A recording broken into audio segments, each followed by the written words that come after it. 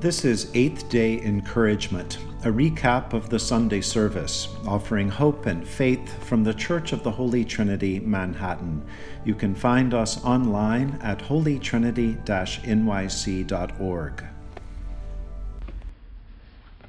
Imelda Marcos, the former First Lady of the Philippines, famous for her shoe collection and other eccentricities, insightfully explained a bit of herself once by saying, "In the dark of the night, the poor always look for a star." Glittering like a star, Imelda and her husband stole billions from the Philippine people and bankrupted the country. But even with convictions here and there over the years, she was still being elected to public office in 2016, wildly popular among many people. In 2018, she was convicted of funneling $200 million to Swiss accounts. But at the age of 89, she will probably never serve a day in prison.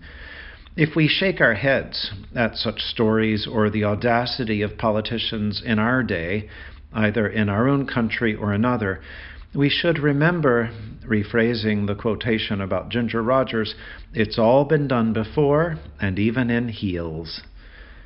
It's not just the poor who look for a star in the dark. Over time, it seems a majority of people seem to cry out for a king or a queen.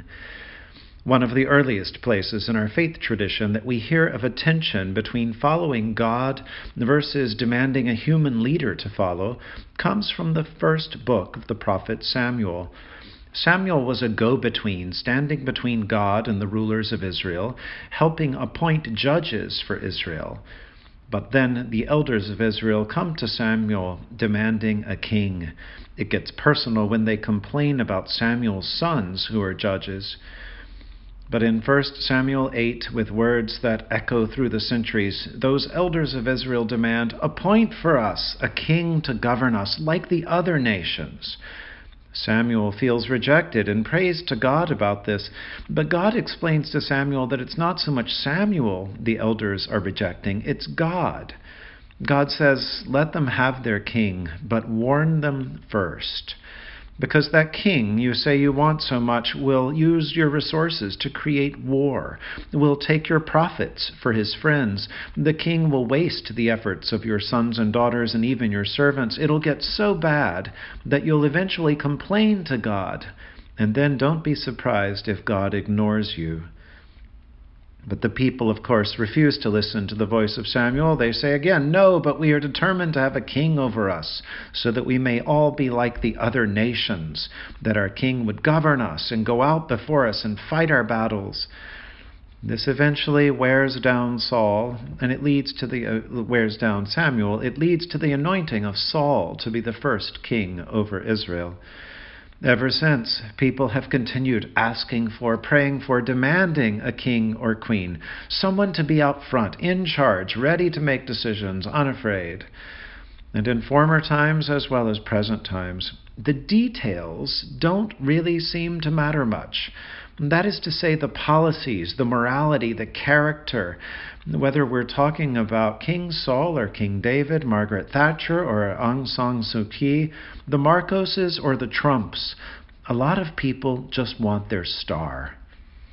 Jesus knew this and wrestled with this throughout his ministry. People kept wanting Jesus to be the king of their expectations, and over again, Jesus distanced himself from that sort of kingship. The disciples get confused about what the kingdom of God will be, and they argue about positions in the new administration. In Matthew 20, even the mother of the disciples, James and John, gets into the act. She approaches Jesus, gets on her knees, and begs Jesus, "Promise me that when you're king, my boys will be on your right and your left."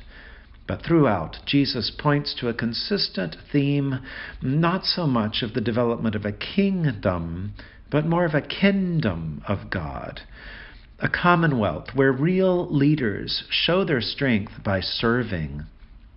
In today's Gospel from Matthew 25, Jesus says, I'll tell you what true kingship is, what real royalty looks like.